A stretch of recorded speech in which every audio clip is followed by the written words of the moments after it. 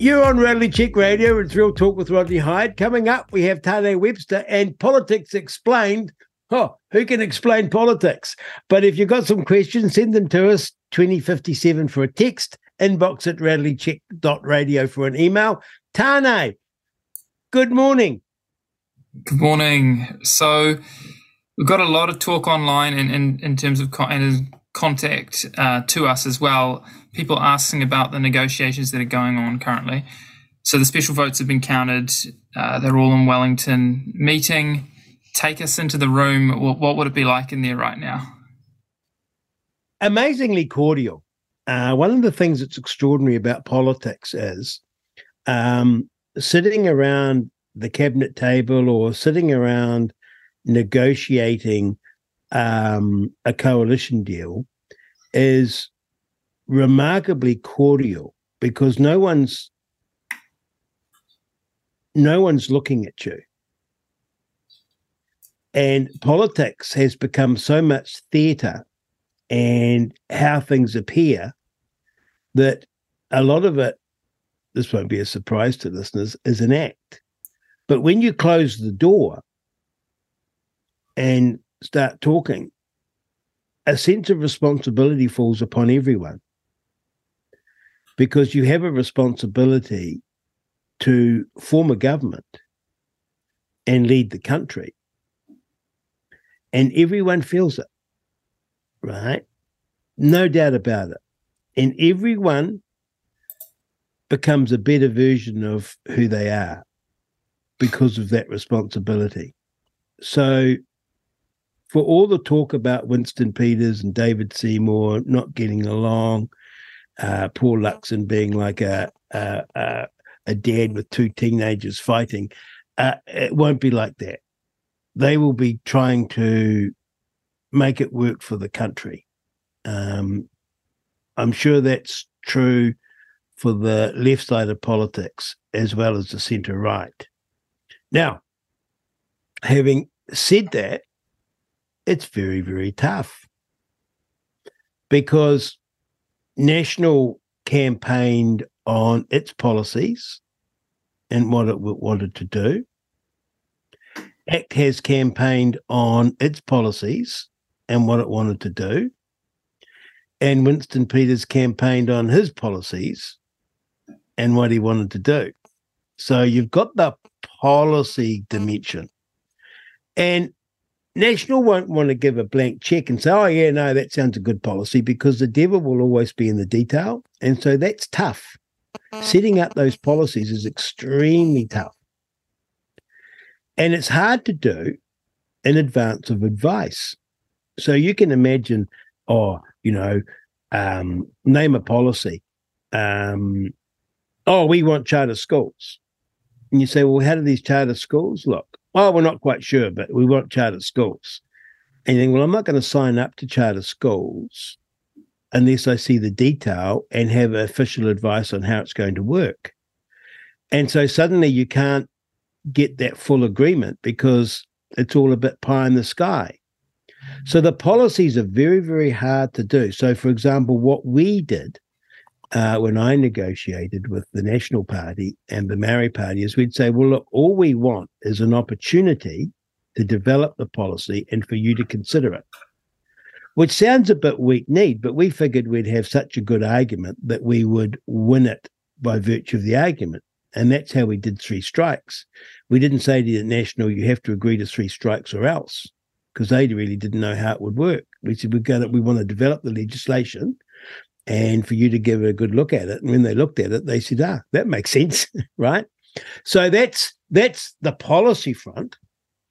And of course, you've got this interesting thing that National and ACT have been negotiating, obviously, and now Winston Peters has come into the picture with the counting of specials in a stronger position. But ACT will obviously want to know what's been conceded to New Zealand First, because they may not want to sign up to those policies. And so it becomes a sort of 3-way sort of deal. So you can imagine, for example, New Zealand First wanting to do their traditional policy of having a fund for the provinces where Shane Jones travels around the country like he did with Labour handing out money to businesses. I'm sure ACT would have a very strong philosophical disagreement with that policy, because they'd say that's, borderline corruption or sort of thing. A politician shouldn't be walking around handing out money. And so that's tough, right? Back and forth, back and forth. Oh, my goodness.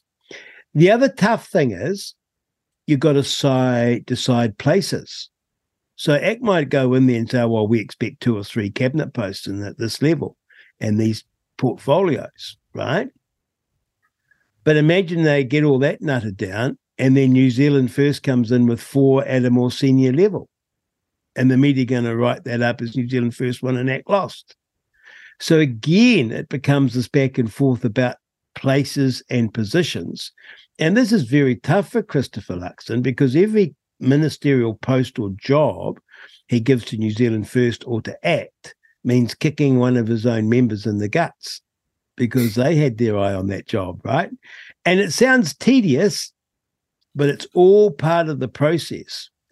Now, for ACT and New Zealand First, they're absolutely at their strongest now, because National's coming to them to put the deal together. Once the deal's agreed and the Governor-General sworn them in, Christopher Luxon is Prime Minister, he's got the numbers in Cabinet, and they're weakened politically. So they've got to get as much as they can for the good of the country in their view now, because after the negotiations, it becomes a lesser thing. And I'm not saying they're doing this to bolster their ego or all the rest of it, right? Even when assume people are in politics for all the right reasons, they'll push these policies because they think they're good for New Zealand. They want to have a ministerial post in a particular portfolio because they think it's good for New Zealand, and that's what's going on there. It's very, very, very tough, but there will be goodwill, surprisingly goodwill. And Winston's not the irascible person in private that he appears in public. Right.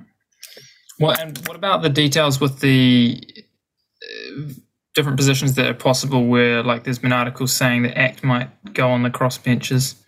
I think that would be likely, and I say that would be likely because that's what I would do. So if I was the leader of ACT, I have no input into ACT, I have no contact with ACT. I'm out of politics. But if I look at the situation, I would say this could become a fort government, because I think it's going to be a difficult government. I think, with the greatest respect, Winston Peters is difficult in a coalition. And he's difficult to nail down. He's difficult to get agreement to things. And so as you go along, you can't get a snap. You couldn't ring Winston up and say, hey, Winston, we've got this important legislation. What do you think?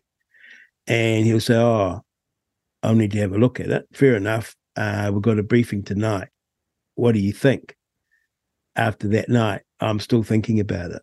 And so it's tough, right? Because he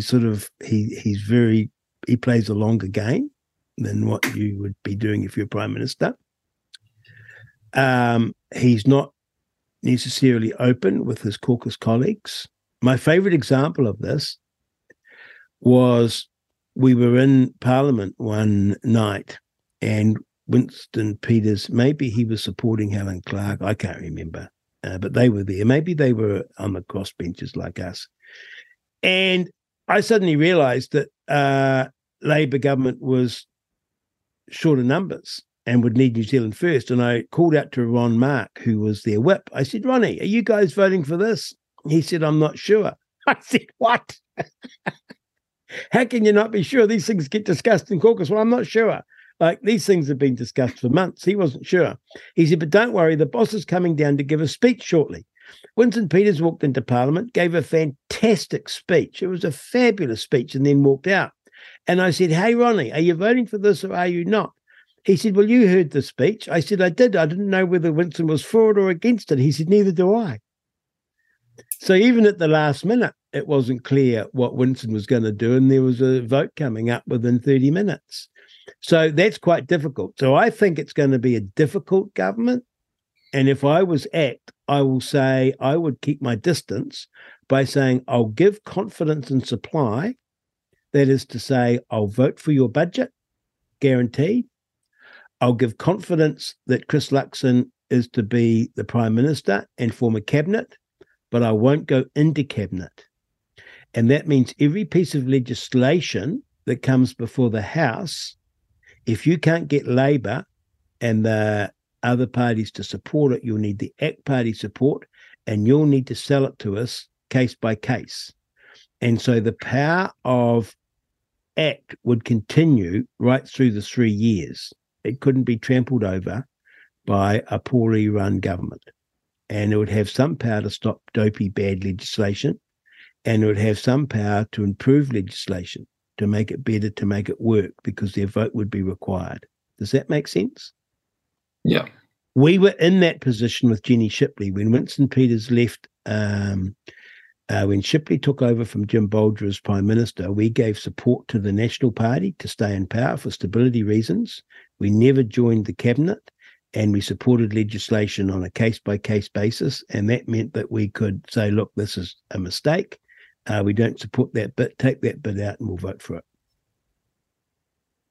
So it is quite a powerful position to be in, and it's a lot of work, though, because every bit of legislation you've got to get advice on and go through with a fine-tooth comb to work out what your position is. Whereas if you're in cabinet, you tend to concentrate on what you do and leave the other stuff, unless it's controversial, to the minister in charge.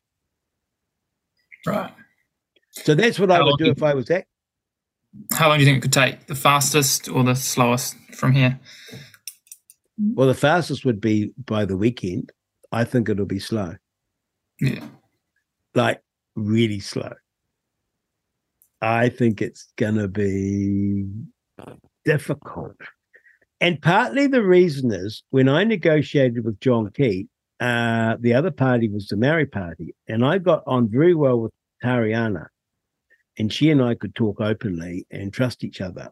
I like Peter Sharples, but he really wanted to support Labour and wasn't comfortable with National, but he liked John Key, and so he wasn't as open with us as Tariana was. But what we both knew was that we weren't hunting each other's votes. So they were in the Maori seats, and I was in the general electorate plus Epsom. I think the difficulty for ACT and New Zealand First is that they're after oftentimes the same voter. And I can imagine at the next election, a centre-right government could win, but either New Zealand First or ACT will disappear. Wow. And what they're negotiating now is who's going to be in the best position for the 2026 election. The fact that they're, I agree with you that they sort of have similar overlapping, targeted voter targets. Do you think that them now being in going to be coalition partners and over the next 3 years and with everything that'll happen, that's going to make ACT more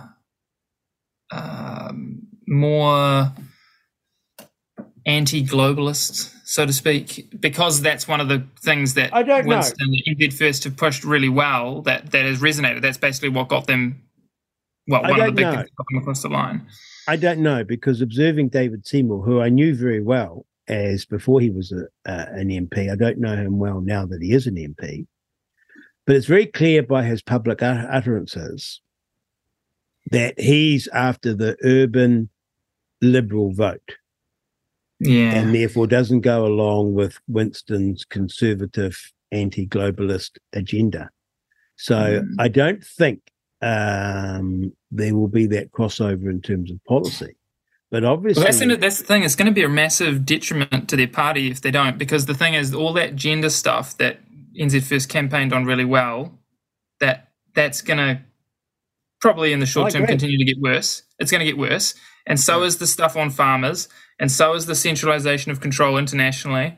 All those things are going to get worse. So if you don't campaign, during the election, during the term on those sorts of issues, I know. And it's remarkable to me because David Seymour and indeed Chris Luxon don't see it. You know what I mean? They're so dismissive. And there's no doubt in my mind that Winston Peters got over the line because he saw it. Yeah. And it got him over the 5%. And of course, it's quite possible that Winston Peters doesn't push it in these coalition deals. That's going to be the key thing. You mean doesn't push? Well, he doesn't have in the coalition agreement, there's an end to gender ideology in the schools. There'll be no males competing in female sports, whatever they call themselves. There will be an end to the Therapeutics Good Act. We're not signing up to the World Health Organization. There'll be a proper inquiry, XYZ, all the things that he campaigned on. To keep true to that promise, they have to be in the coalition agreement, signed up to by National and signed up to by ACT. He's got to get that, right? To fulfill the promise. Mm. If it's not in the coalition agreement, it's not happening. Mm-hmm. So that's that. This is tough stuff, right? This is tough stuff because Chris Luxon doesn't agree with it, and he might say to Mr. Peters, I think that's where our listeners sort of come into it. Absolutely, people got to pressure the other two parties that are in there on these issues. But it's hard to exert pressure right now because we've just had an election. You see, and they're thinking, well, we've got 3 years to make it up to you. Yeah. I mean, I'm sorry to laugh, but it's like, that's how the politicians will be thinking, right? Oh, you can write me emails all you like, right? You've had your vote. Now it's my turn. This is why I don't like MMP, by the way, because the promises that get made in the election campaign and what you vote for then get traded away in a backroom deal. Right? It's not like it's not us. We voted for what? We voted for these ideas. Will they make it to the coalition agreement? I feel like that's just part of the way it is. I don't think that's unfair. I think it's just the way it is. No, I think it's deeply unfair, but there you go. Because how would you fix it? How would you fix that part of it though? I'd have first past the post. Oh right, yeah. And so then you vote for a party, and it puts up a comprehensive manifesto, and you hold it to account for that comprehensive manifesto, not for what it's doing that day or what it agreed to subsequently. And of course, the other thing about first past the post that I like is it gives you a decisive victory on the night, and it gives you a comprehensive government that the Prime Minister has the numbers, whether it's left or right. Obviously, Jacinda Ardern got the numbers in 2020. Yeah. But it would have been, if we'd had a first past the post vote at that last election, it would have been a landslide to National. And at the moment, it's National trying to cobble together with two separate parties a deal. To me, it's not the voters speaking. And I know the voters only get two choices in an election under first past the post. Basically, there can be third parties. That's true, but it's tough for them.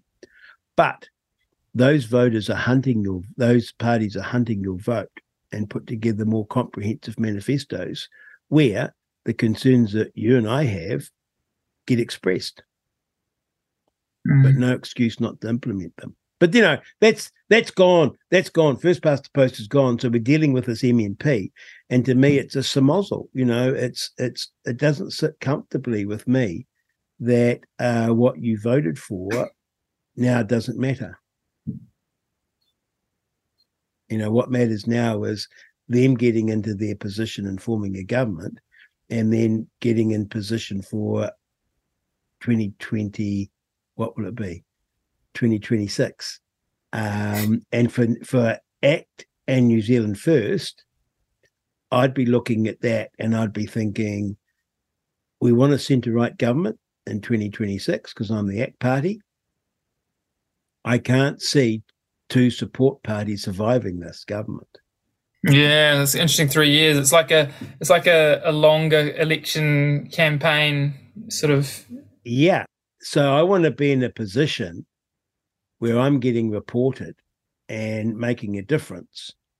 And that possibly is why I have to be only given supply and confidence.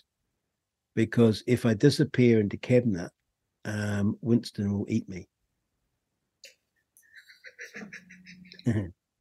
If I'm on the giving confidence to supply, I might be able to eat him. So bring on the 2026 election campaign starting already. Well, you got to think of it, right? How you're going to be positioned, right? Yeah. Where you're going to be. How can I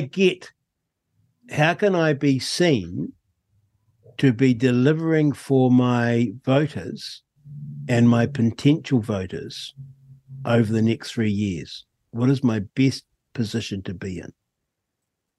I think that matters. And it particularly matters because everything I want can be denied to me by the other party. Winston can deny me, or if I'm Winston, ACT can deny me.